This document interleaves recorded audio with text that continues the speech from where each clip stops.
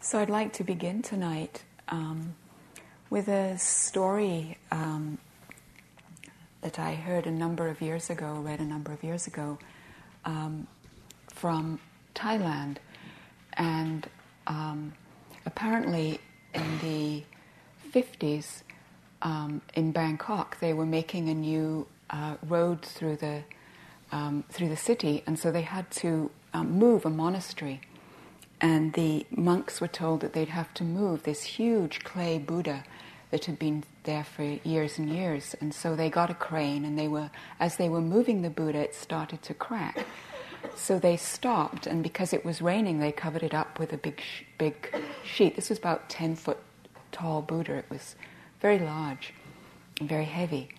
And in the night, one of the monks went to make sure it was okay and not being damaged by the weather. And as he looked under the big tarp, he saw a flash of gold shining through the crack. And so he got a chisel and he started to chip away at the clay. And of course, there was a pure gold Buddha underneath all the clay.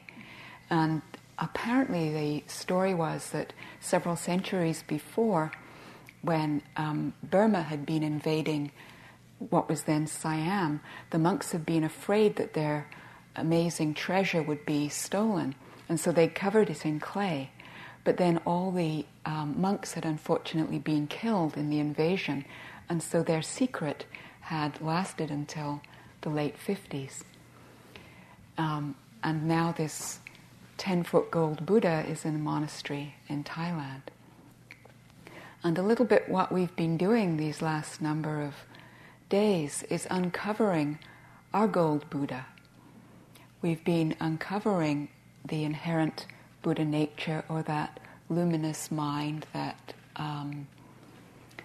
awakened self. That's not some kind of foreign state that we've caught glimpses of, that awakened state that kind of sprouts up like a mushroom out of nowhere. It's actually our inherent state.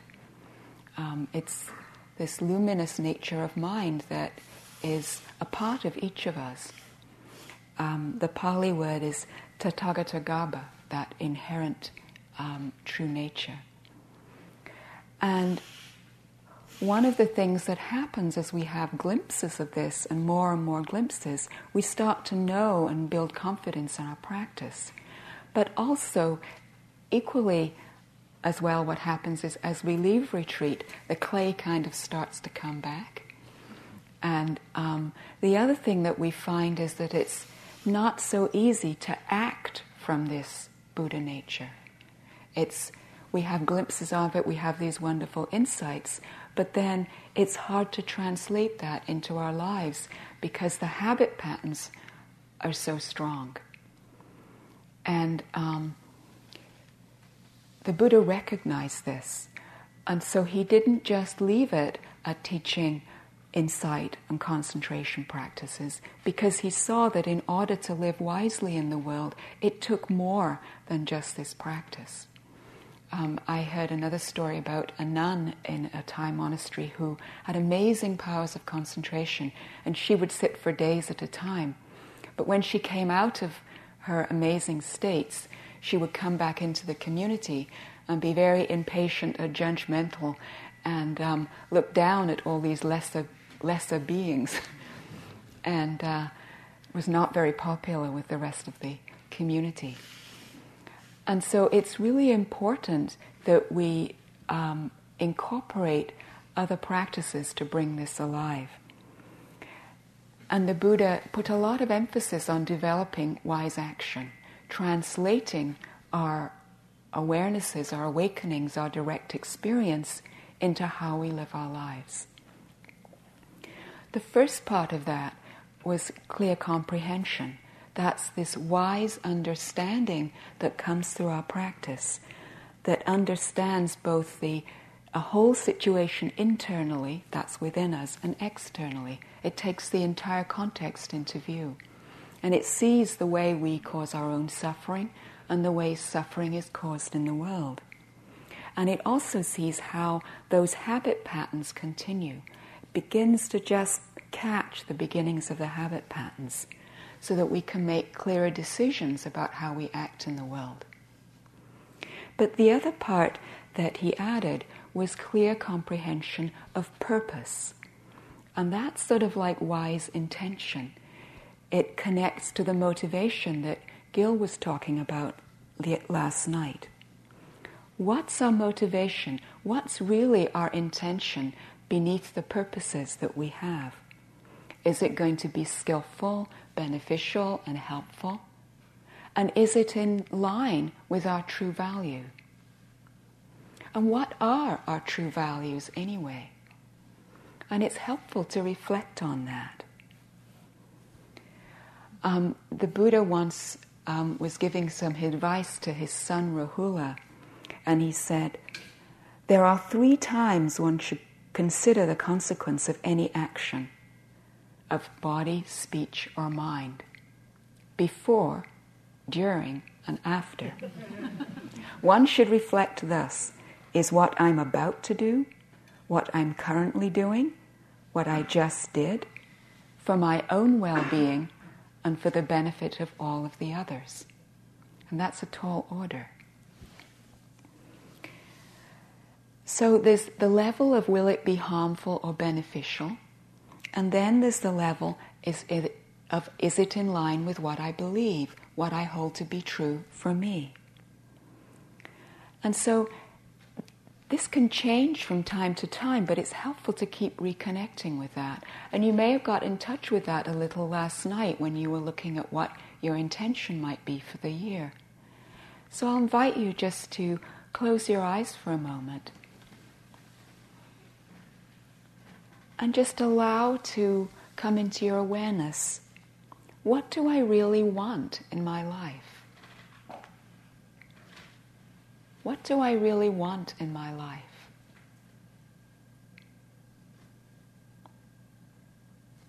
What do I deeply value? What are the deepest values that I hold?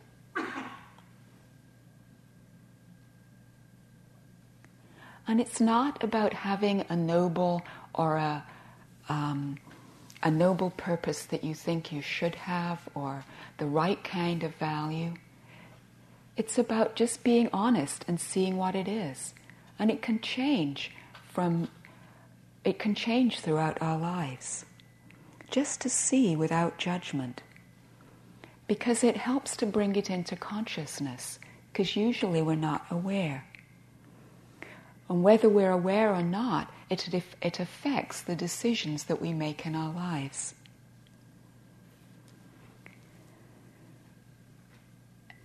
And even,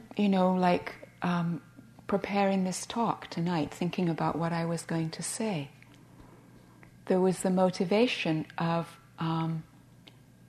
what my deepest value is that we can all act from our true nature, that we can more and more realize that awakened gold Buddha and see the gold Buddha in each other, and that we can go out and live that in the world. That's what I really want from this talk.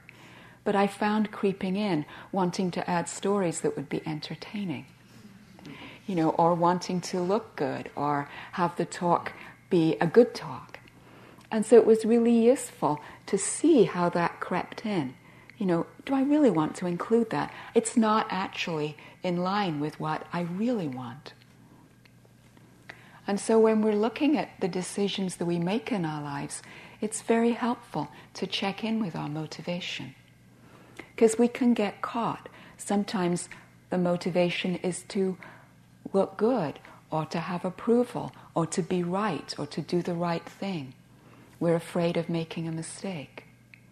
And when we can check in with that, it really frees the energy up that we can get caught in when we're making decisions. And directly experiencing the moment of decision-making helps us see what it is that's going on.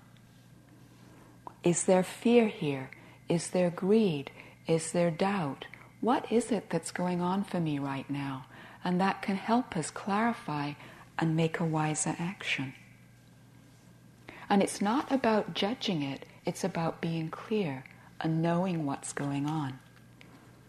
And the three aspects of mindfulness that help that are paying kind attention, being precise, being really honest. What is the motivation? Even if it's a rather ugly, greedy one, it's good to know that it's there. And then being open and knowing that it's just a mind state, it's not who I am, allowing that to move through. So when we can see both the unwholesome and the wholesome motivations clearly, there's much more of a chance of understanding and of moving to wiser action. But it's very difficult to act from our true values and from clear comprehension of purpose because the habit patterns are so strong. That habit energy is stronger than volition. And you've seen that this morning in the meditation where Gil had us looking at the bare experience and then the reaction to that. You see how quickly the reaction comes. Often it's not even conscious. That impulse that moves us towards something that we want or away from something that we don't want. Sometimes our impulse is in accord with our values. When we're sleepy, we usually, if we're really sleepy when we're driving, we'll usually pull over. Hopefully we will. Or there are certain times when it's obvious and it's in accord with our true value. But frequently we get pulled towards gratification. I was at a retreat center once that I often teach at, and the policy is that you really conserve water there. And it was very cold in the bathroom. The floor was stone and it was very cold. And staying in the hot shower was much more compelling. And even though I knew, well, just one more minute, it was much more tempting to stay in the shower, and it was hard to overcome the desire to stay in there.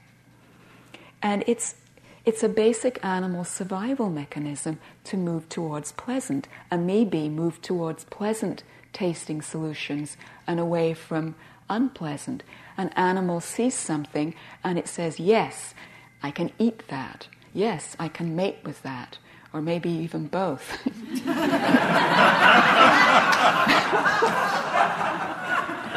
And then it sees something unpleasant and it says, that's going to eat me. I got to get out of here. So it's a basic survival mechanism. I was on the very first retreat they had at Spirit Rock. I sat, and there were a lot of wild turkeys around then. And I was doing walking meditation out there, and this whole group of wild turkeys came. The male turkey with a bunch of younger turkeys, female turkeys. And the male turkey, it was a very sunny day, saw his reflection in these windows. And so he puffed himself up and he got very big. He's like, blah, blah, blah, blah, blah, blah. And then he started charging against, because the other turkey in the mirror, of course, in the image, it puffed itself up too. So he ran towards the other turkey. And of course the other turkey ran towards him. And he just got sort of even bigger. And then he turned around and he started chasing after all the other turkeys and pecking at them. Because he was scared and he was angry. That was the sort of hindbrain reaction. When we're threatened, we attack what's weaker. And, we all laughed. Everyone who was walking laughed.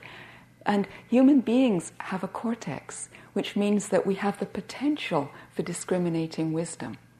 So there's the possibility that when we get threatened or scared or anxious, that we have a choice to not go and yell or hit somebody weaker than us. So there's a possibility of wise action. But the habit patterns that are there are very strong. And it's mindfulness of the sensations that help us be aware of that. Mindfulness of sensations in the body help us recognize, oh, I'm getting angry, or oh, I'm scared, or whatever it is. And there's that possibility of a moment of space before the habit pattern or the reaction to whatever it is takes over. And that mindfulness in that way prevents the habit energy from dominating. we go so fast in our lives that often it's really difficult to stop that. Work meditation is very useful for that because you start to see the way your habit energies operate in your lives. I had a work meditation of wiping tables when I was at the Forest Refuge. And I saw that I would start planning how I could do it in the most efficient way to get through the task quickly. There was this leaning into the future and cutting corners. And I recognized it as something I do in a lot of my life. I won't wait till I get to the end of the street to cross. I'll cross diagonally or whatever it is. There are certain ways that we rush through our lives, and mindfulness can help us pick up and see when those are.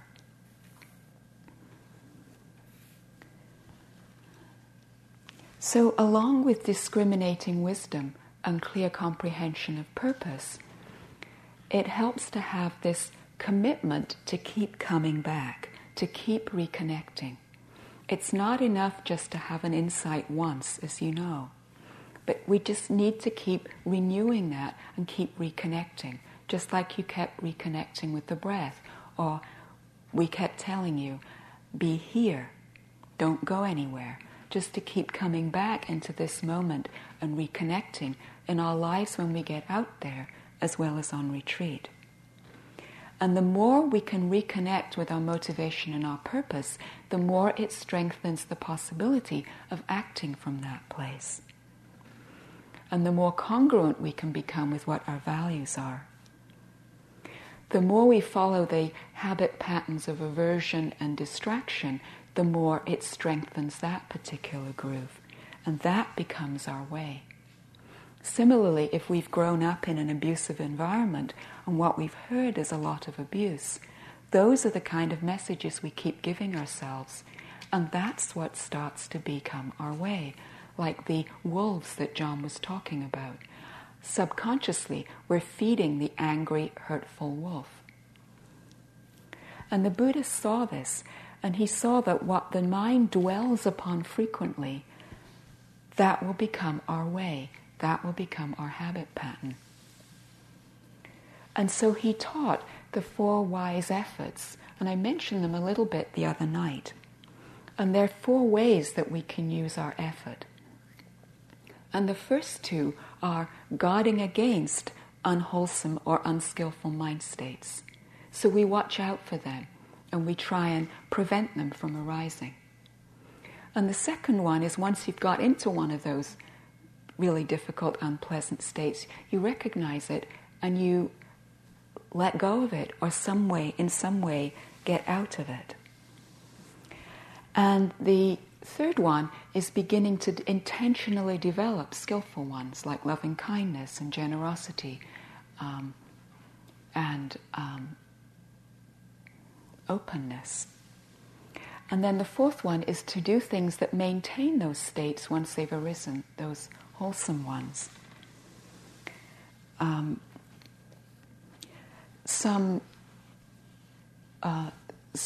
year or so ago, I was on a retreat doing some loving kindness practice, and I was putting attention on my heart center and just really exploring that and just putting attention.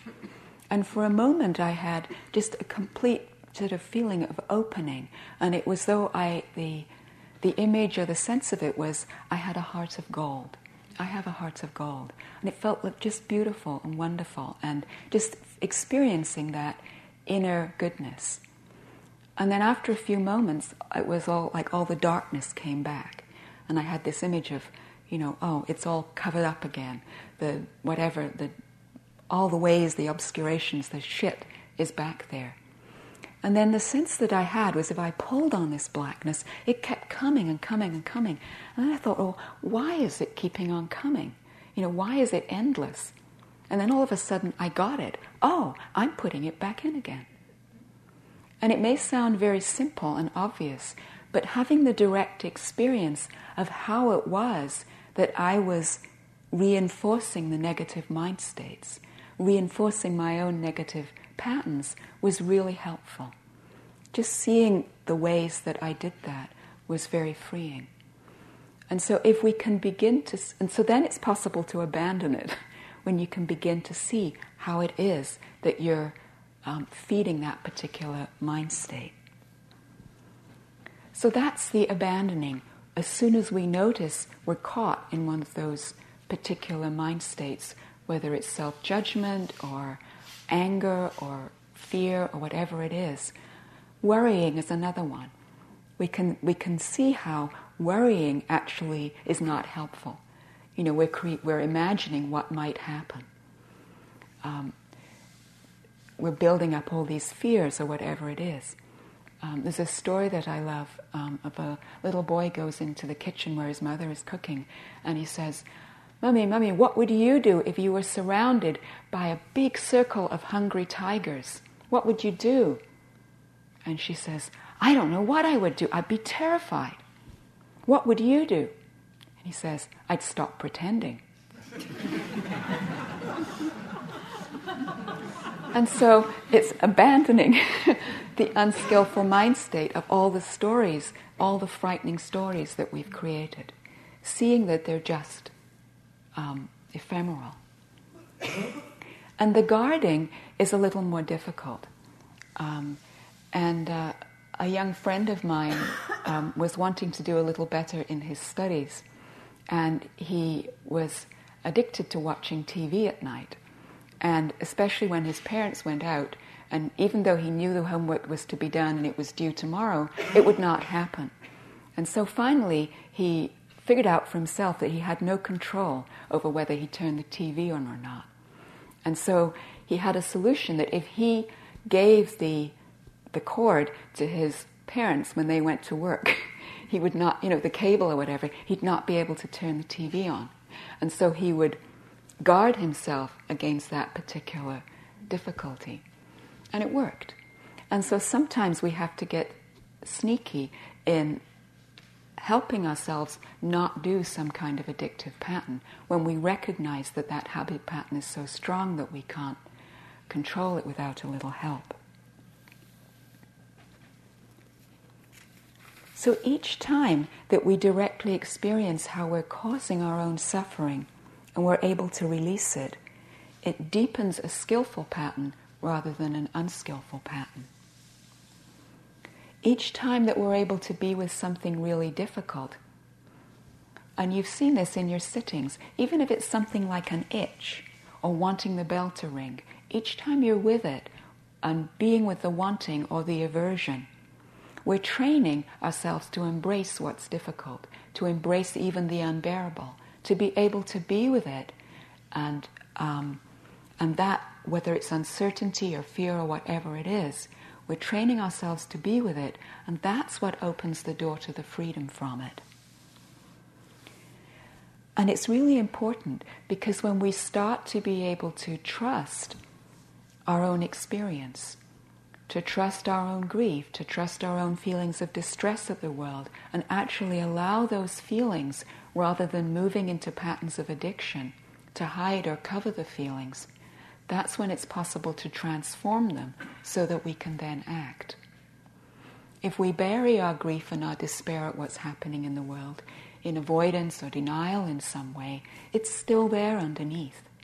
And it creates this depression and like a freezing.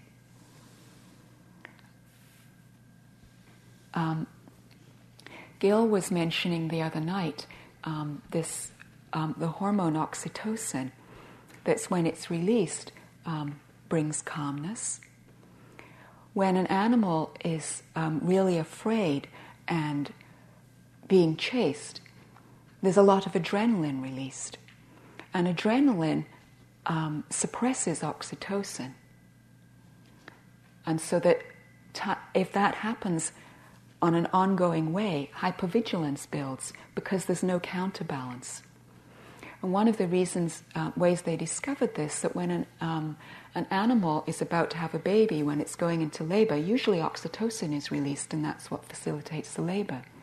But if you're an animal and about to give birth, you don't want to be doing that if something's chasing you. And so therefore, the oxytocin is suppressed, and the ability to be calm and relaxed is also suppressed. And so the more that we can allow feelings and allow ourselves to pass through that, the more it's possible to reach states of calm and openness. And the more we allow the adrenaline to build from all the input that comes in our environment, the more the hypervigilance builds.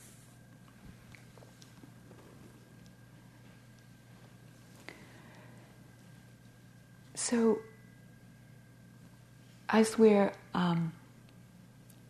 developing these wise efforts, it really helps to maintain the subject of our meditation, to really put our attention on what's happening right now. Not just on retreat, but in our lives, to keep on coming back to what's the truth in this moment, what's going on for me right now. And we do it over and over. We keep coming back into touch with reality, even though it's a demanding thing to do. This is what Lily Tomlin has to say. I made some studies, and reality is the leading cause of stress amongst those in touch with it. I can take it in small doses, but as a lifestyle I found it too confining. It was just too needful. It expected me to be there for it all the time. And with all that I have to do, I had to let something go.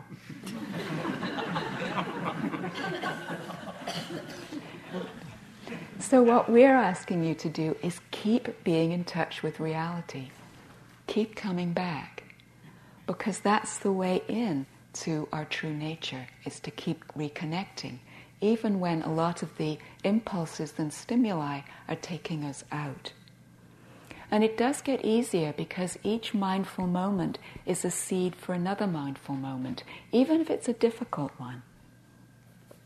And the more and more that permeates our daily lives, the more flexible we become, and the less rigid that we are, the more fluidly we're able to move through our lives. But it's helpful to also develop clear comprehension of suitability, knowing when it's suitable to do a certain action. What's the suitable action in the range of possibilities of what's available to us? What's suitable in this particular moment? I once was teaching a retreat and had a surgeon ask how could he bring mindfulness into the operating room, into his work. And what came out of me before I had a chance to think about it, well, you're not going to pick up the scalpel and go lifting, moving, cutting, oh, bleeding, oh, suturing. No. So there's a place for the level of mindfulness that we have on retreat. I was on retreat at IMS many years ago, and I was doing pots. And those of you who do pots after lunchtime know that there are a lot of pots. And my partner, who was doing the pots with me, was doing lifting, moving, scrubbing. And it drove me crazy because there were all these pots, and he was taking about 5 or 10 minutes for each sort of movement around the pot.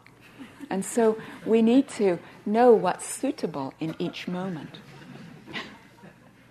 When we're in line at the supermarket, it's not the time to gaze with sort of total mindfulness and presence into the eyes of the person who's exchanging your groceries. And so it's useful in other areas of our lives just to know what's a suitable action in this moment. So it's stopping and seeing, taking in context what's true for ourselves and what's true for the environment around us. And this is particularly true in wise speech. Sometimes what we have to say is true, and it is kind, and it might be useful, but it's just not the right time. When someone has just made a mistake or blown it in some way, it's not the right time to say, "I told you so." And it's that clear comprehension of what's suitable in this moment. How can I best support this? And the same with ourselves, being patient and kind with ourselves, and knowing what's suitable. And being in the present moment, when we keep saying, be here now, that is also a suitability about that. It doesn't mean ignoring the past and ignoring the future. It doesn't mean being attached to the present moment so that we can't learn from past experiences or look into the future and see what the results of our action might be. We're not excluding the past and the future. So it's seeing what's suitable in this moment. What do I need to take care of?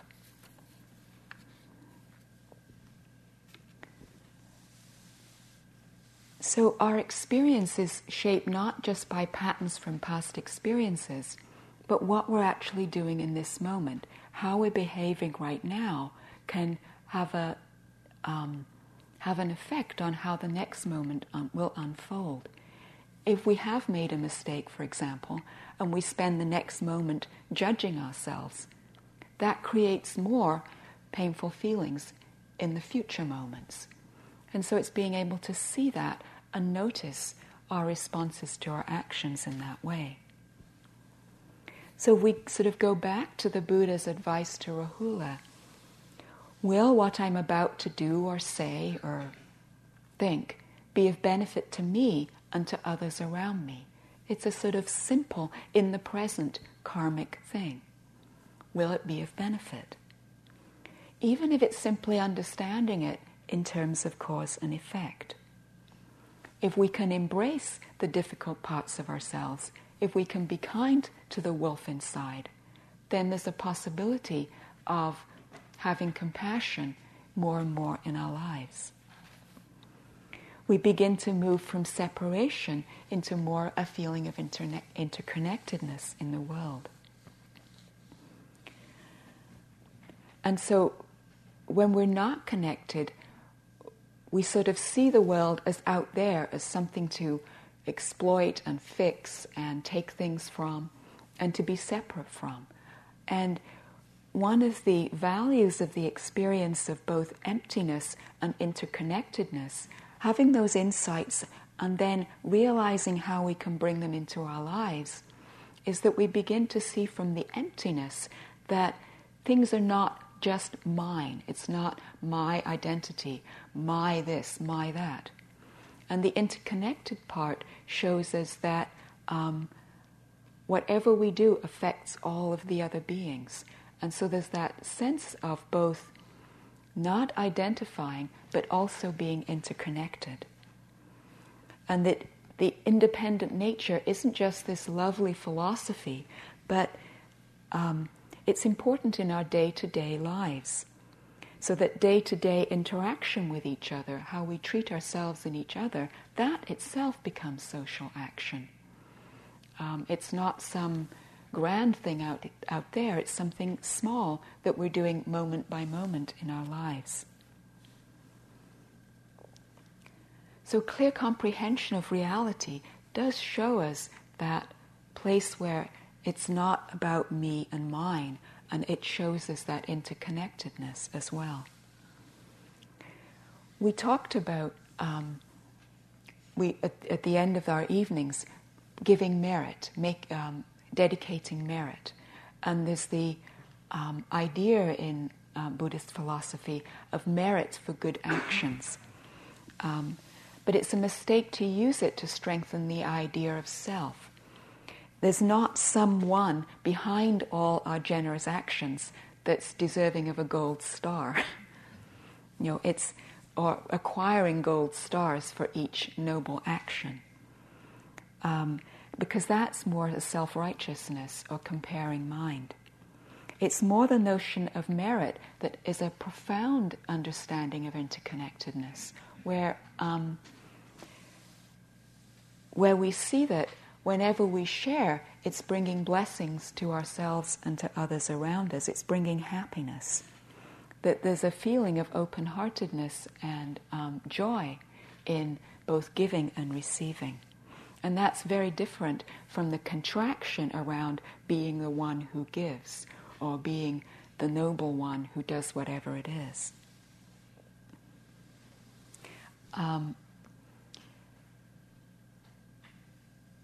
in one of the classes I was teaching, we were talking about this sense of just sharing appreciation and as a way of wise action, of just sharing very simple things.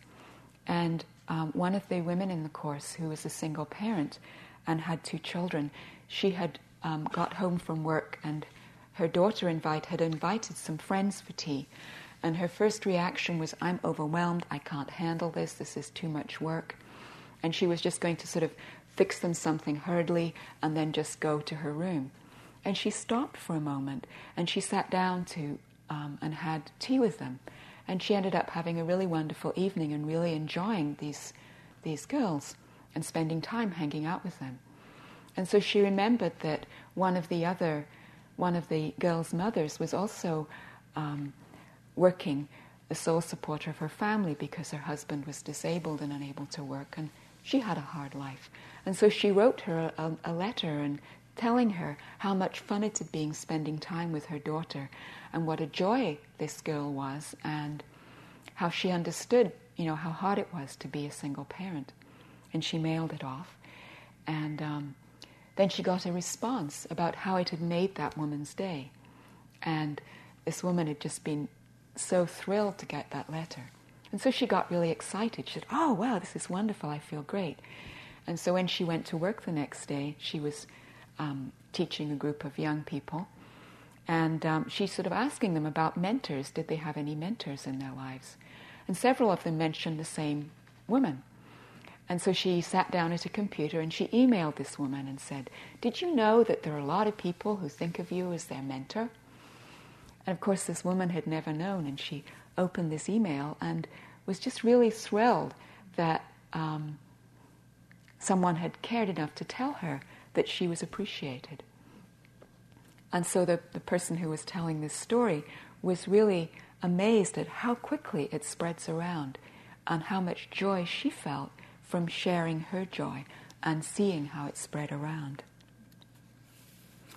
So our full presence, in a way, can be the greatest gift we can give to ourselves and each other. Just being present is a gift. Sitting down and being present with these other kids and really enjoying them was a gift to herself and to the others.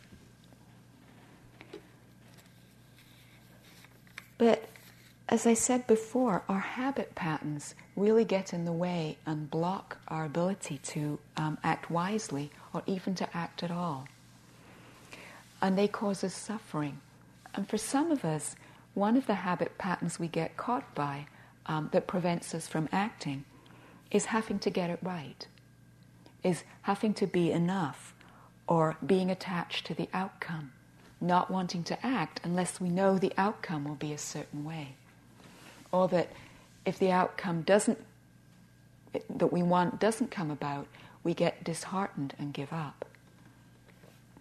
When we have to get it right, it makes decisions really painful, because then we feel immobilized and we're afraid of making mistakes. We get caught in praise and blame and fame and disrepute and gain and loss. And what happens is it infers that we're not inherently okay. When we feel that we have to get it right and that we're not enough, unless we get it right, there's an inference that we're not actually okay, unless we're getting it right. So our self-worth then is measured by how successful we are in the world, or by whatever we achieve, or how well our desires are met. And it consumes a huge amount of energy, this having to meet this standard all the time. Clear comprehension of reality often shows that what's underneath getting it right is this feeling of inadequacy. And it also shows us that the getting it right is a mind state, and that the sense of inadequacy is a mind state, and that what's actually underneath the sense of inadequacy is the gold Buddha, in a way. That's really what's underneath. But we're looking out there, and we've been so trained in our society to measure success in terms of getting power or money or fame or something else, that we're constantly looking out here. And we forget that these are just mind states that are going by. So when we look closely, we see that all those are masking the gold Buddha. They're part of the clay. That purity of mind, that clear, luminous awareness is there all the time. It's just masked when we believe the story that we have to become this or get that in order to be okay. So if we can stop in those moments and see that that's what we're doing, we're able to connect again with our own true nature. If we're able to just say sometimes for a moment, what story am I believing right now? It can really help us see where we've got caught. So acting wisely then comes from recognizing what's present. An analogy that I find helpful is the sense of our mind being like the sky, and that all these mind states are like birds flying through it.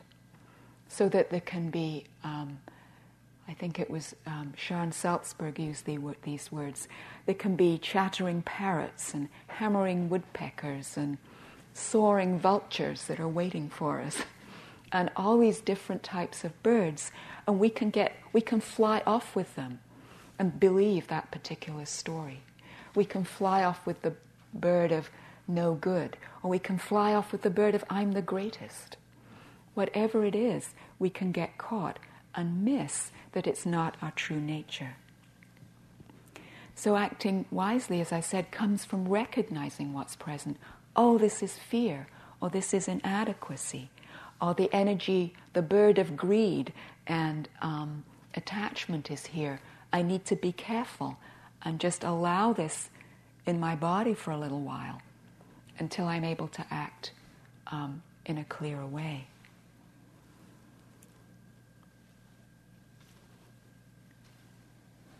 And it also helps when we're in a really difficult place to be able to allow very difficult, painful feelings when we can recognize them as that and allow those feelings to move through so that we can come to a place of more compassion. Then we can connect with our enoughness and connect with our loving kindness. I was in Tibet last year for just over a month as part of a team of healthcare workers who were going and staying at orphanages and monasteries and delivering primary care. And some of the places that we went to had no resources at all. And there was a lot that we saw that was really very, very upsetting for me. We would see people with TB that we didn't have the drugs for. We would see people that needed surgeries that we couldn't do anything about. And on one particular day, I saw a young woman, and I'd seen a lot of people that day who I just felt a lot of pain about.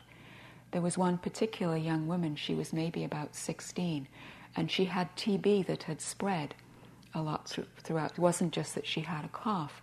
And so I knew that she was going to die. There was nothing that I could do about it. And I just felt really overwhelmed and almost like I couldn't be with her. And so I just left the room for a few moments and I just cried. I just really cried.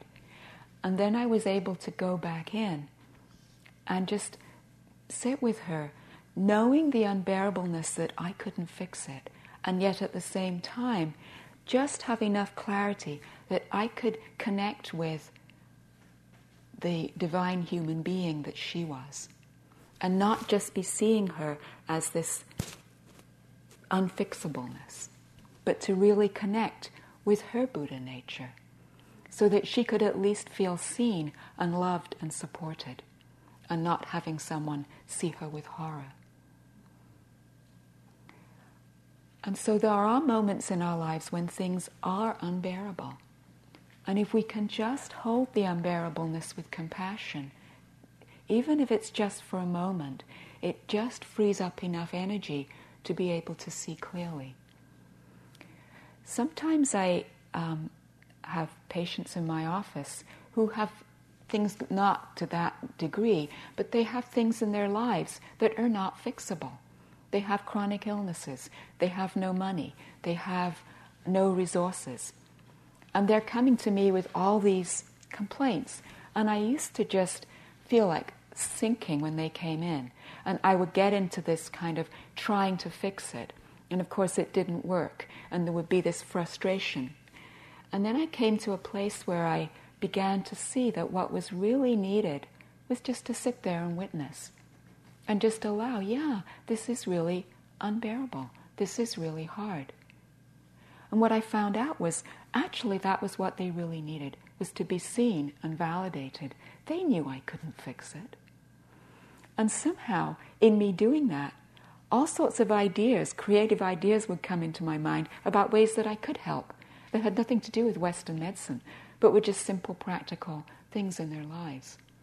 And I saw how, by me being caught in having an attachment to an outcome or an agenda, that I'd be able to fix it in some way, there was no energy to creatively see how I might act. And sometimes we do that because there's so much contraction around what's difficult that there's no room for any kind of creative response.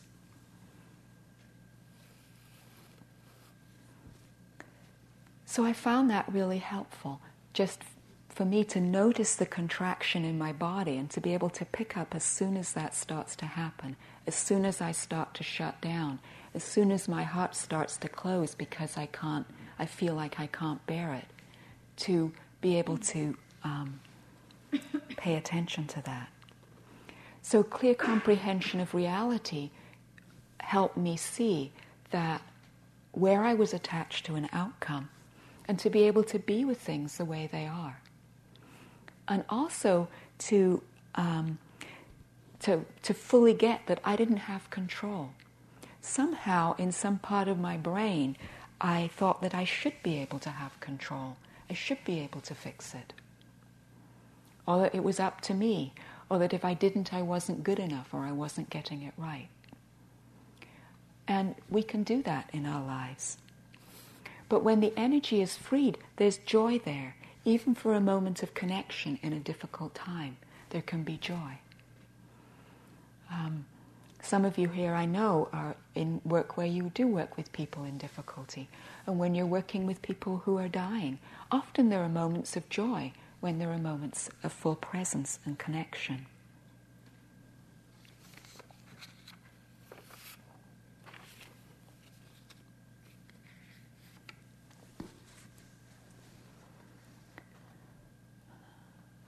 So it really helps too when we don't get identified, when we don't have to become the one who fixes it or become the one who is the greatest or whatever it is. That not being identified is very freeing and really helpful. And it's also helpful when we get caught in comparing mind, because that's another way that we really block our ability to act. When we compare ourselves to others. One of the very first Buddhist women, Abhirupa Nanda, said, "Give up the tendency to compare yourself above, below, or equal to others." So in other words, stop comparing. Comparing is so painful because it's endless. There'll always be someone who is better than or worse than. And when we compare ourselves even to the way our retreat was last time, it can be painful. Or when we leave retreat to how we integrate or whatever it is, comparing is painful. And it's helpful just to bring that into our awareness so that we can begin to be a little free from that. It's not only having to get it right that can be a problem, but it's attachment to our views, having to be right, that can cause us difficulties, having to have it my way, or that my side is the right side, my one is the correct one. I really like this from Pema Chodron. She says, I try to practice what I preach. I'm not always that good at it, but I really do try. The other night I was getting rigid, hard-hearted, closed-minded and fundamentalist about somebody else. And I remembered the expression that you can never hate somebody if you stand in their shoes. And right there on the spot, I realized I was so angry at him because he was holding this rigid view. In that instant, I stood in his shoes and I thought, he's just as riled up about this as I am, and I just feel his righteousness and self-righteousness and his closed-mindedness and stupidity. And then I thought, look at me. I'm in exactly the same place.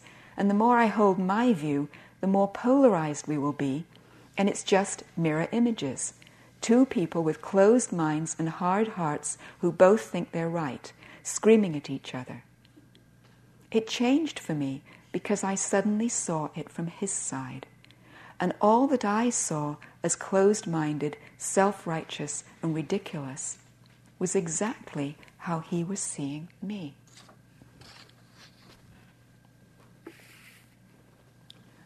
So it's being able to see ourselves with humor in that way as well. Not to be so attached to our views and to take it more lightly.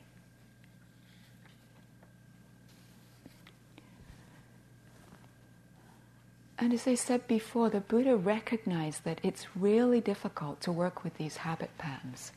It's not something that's easy when we leave the retreat and to begin to move out into the world, to act from our hearts. It's hard enough on retreat, and so it can get discouraging. But because the Buddha saw that, he developed the Eightfold Path and the 5 precepts, which you took last night. And the precepts are really a way of training ourselves to bring it into our lives. It's a conscious cultivating of what's wholesome. It's actually noticing the ways that we're not and encouraging the ways that we can. And I like to think of the precepts, I find it helpful to see them not as rigid commandments, but as trainings. And actually, what's even more helpful to me is rather than I take the training to refrain from harming, to say it in a positive way, like I undertake the training of compassionate action.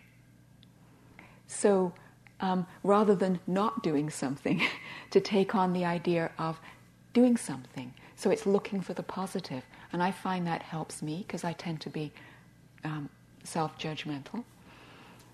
So it's encouraging that.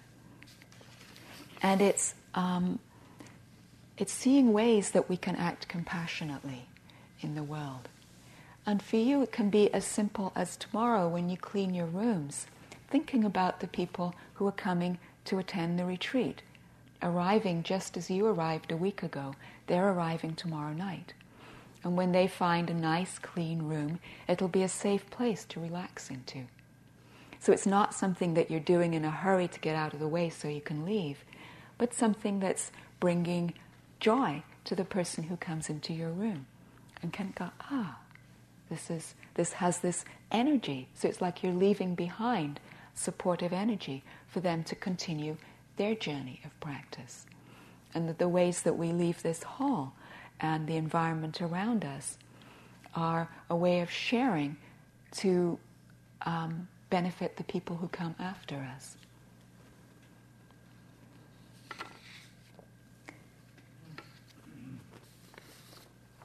And so if we think about the second precept in the same way, it's a practice rather of not taking what's not freely given, more a practice of contentment, a practice of sharing. Can what I'm receiving be enough? Michelle MacDonald said that she would wake up in the morning and just say, may what I received today be enough. Just that gratitude for what we already have. And can this moment be enough? There's a little Mutz cartoon that I saw where two of the dogs look at the other dog and they say, "Stinky, what are you thankful for?" And he says, "This moment." And they look at him as though he's crazy and they say, "No, really, what are you thankful for?" And he says, "This moment." And so it's just the appreciation of one moment after another. Can it be simple enough that we're contented with what we have rather than this constant need for more? And there's a relief from that, from not always having to follow our wanting. And with the third precept, honoring our relationships, taking care in our relationships, acting in ways that are respectful to each other. And the fourth precept, honoring each other in our speech. One of the students once asked Suzuki Roshi what he thought of all his students who'd been practicing for so long and so many years. And he said, "I think you're all enlightened until you open your mouths." And so it's just as you begin to go out into speech in the world, connecting with your body. What's happening for me right now? Can I just stay in touch with my true nature and speak at the same time?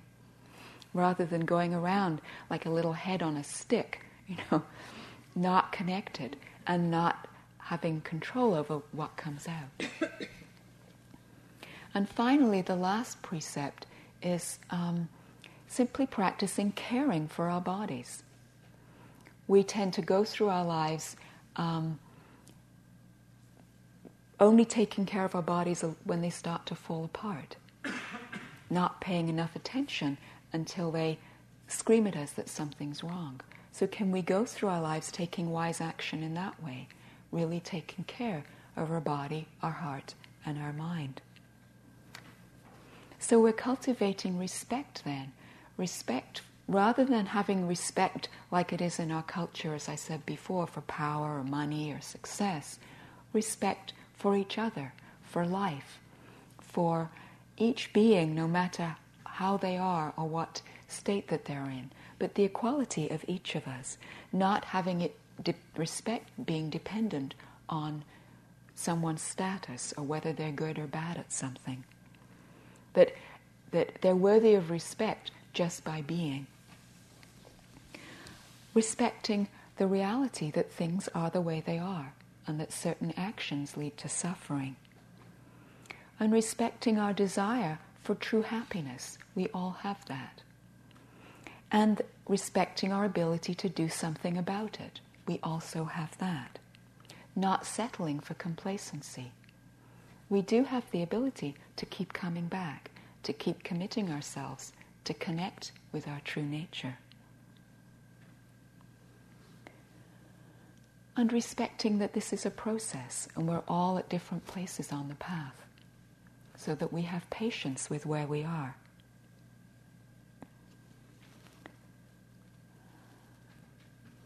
So in this way we can both nourish our skillful acts and celebrate them, appreciate ourselves and appreciate those who've gone before us for all the wonderful things that they've done. And not be discouraged by our mistakes. It's so easy to get caught in guilt or blaming. And they're not useful emotions. If we cannot identify and become the one who made the mistake, it's such a freedom to just learn and have remorse for it, but not to identify with it. Then it's possible to be lighter in our lives when we're not caught in blame in that way.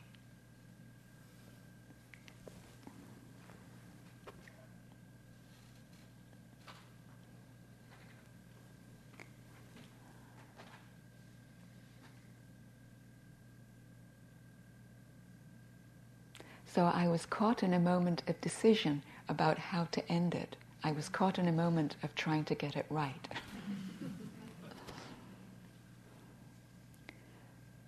So what I wish for you is that you move out into your lives carrying with you in awareness the preciousness of all the insights, all the connection, all the awareness that you've had of your true nature. And that you find ways of nourishing that and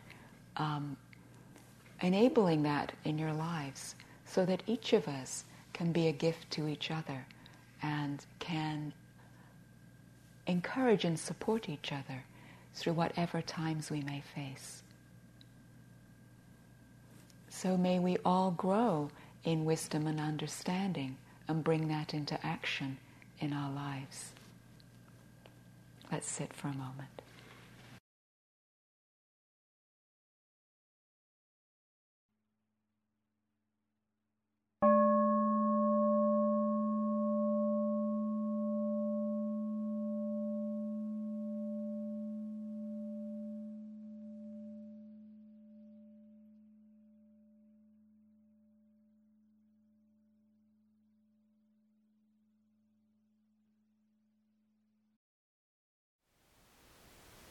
Thank you for listening. To learn how you can support the teachers and Dharma Seed, please visit dharmaseed.org/donate.